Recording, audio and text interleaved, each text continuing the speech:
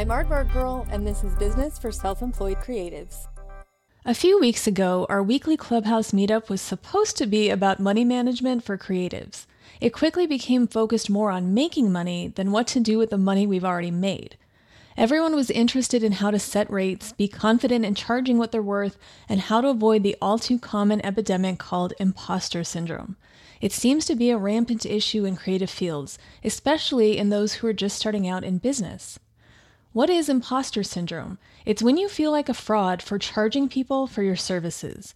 It's that internal doubt that you aren't worth as much as you are. It's tricking yourself into thinking you aren't as competent as others think you are, even though you are. It's undermining your talent and crediting luck for your accomplishments instead. It's a lack of confidence telling you that people are going to find out you don't actually know what you're doing and everything you've worked for is going to disappear. Sound familiar? I hope not, but if so, you're not alone. Imposter syndrome is affecting business owners everywhere. There's so much pressure, often self-inflicted, to be the best.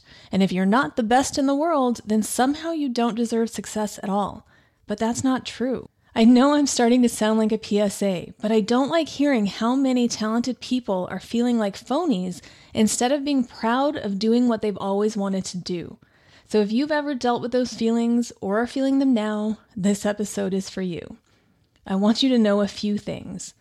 You are not a fraud. Stop thinking that you are. If you were a true fraud, you probably wouldn't be listening to this podcast. So I'm going to trust that you aren't ripping people off or claiming you can do things you can't.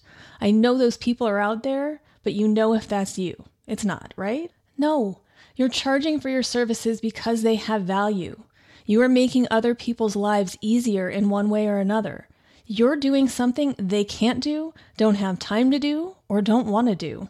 You're helping them personally or their brand or company. You're doing what you do so they can focus on all the other things they need to do. They pay you because they need you. An imposter pretends. You actually do. You are worth more than your doubts may tell you. Don't let them win. And by worth, I mean not just your rates, but also your value as a human. You have boundaries in place for a reason, and if someone isn't respecting them, you can and should end that relationship. There is a respectful way to do it, of course, but any client who acts like they pay you, so you should do whatever they want when they want, isn't a client worth having. Let them go and make room for someone who appreciates what you have to offer and understands the price tag that goes along with your skills. You absolutely should be doing what you're doing. If you're just getting started, that only means that you have plenty of time ahead of you to learn and grow and build your confidence. If you've been doing this for a while, you've earned your place. Why are you questioning it now? It's okay to accept success and to be proud of what you've accomplished.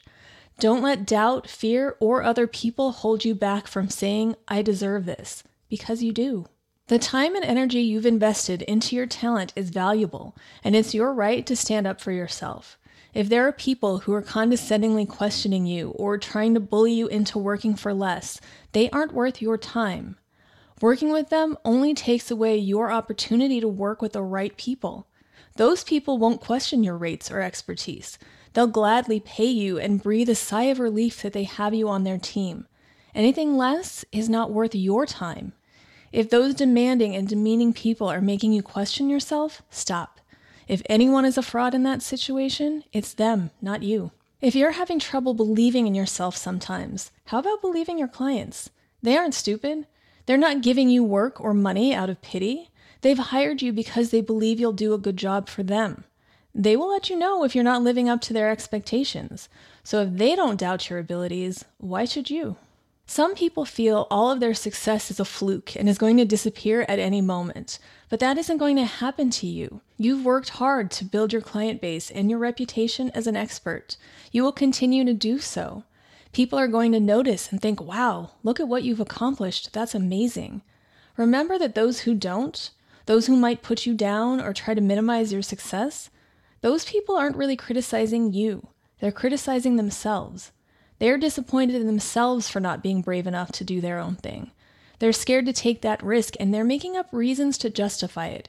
Don't fall into that trap. You're better than that. I don't know why people treat themselves so much worse than they treat other people. Think about that internal voice that's making you feel like an imposter. Would you talk to someone else the way it's talking to you? If your friend came to you and said they were feeling insecure about their business, would you respond with something like, well, you clearly don't know what you're doing and shouldn't be getting paid for it? If you wanted to hire someone for services you need, would you respond with, wow, those rates are stupid and no one should ever pay you that much? If your family member had been working hard on her business for months and was excited about the momentum she was building, would you shut her down by saying, well, you've just gotten lucky because most people aren't going to pay you to do that? No, you wouldn't say any of those things to others, so don't say them to yourself either. You don't need validation from anyone but yourself. Be honest. Are you proud of the work you're doing? Do you find fulfillment in running your business? Do you appreciate the freedom you have since you've taken control of your life? Do you acknowledge that you are a successful business owner? Or if you haven't started yet, do you believe you are good enough to pursue your passion and make money doing it? If you can honestly answer no to any of those questions, take a step back and think about why. What can you do to turn it around? And if you did answer yes, as I'm sure you all did, then ask yourself, why do you feel like an imposter? I don't know why it happens, but I don't like it. Part of me wonders if so many people have been programmed to be falsely humble that they don't know how to accept their accomplishments.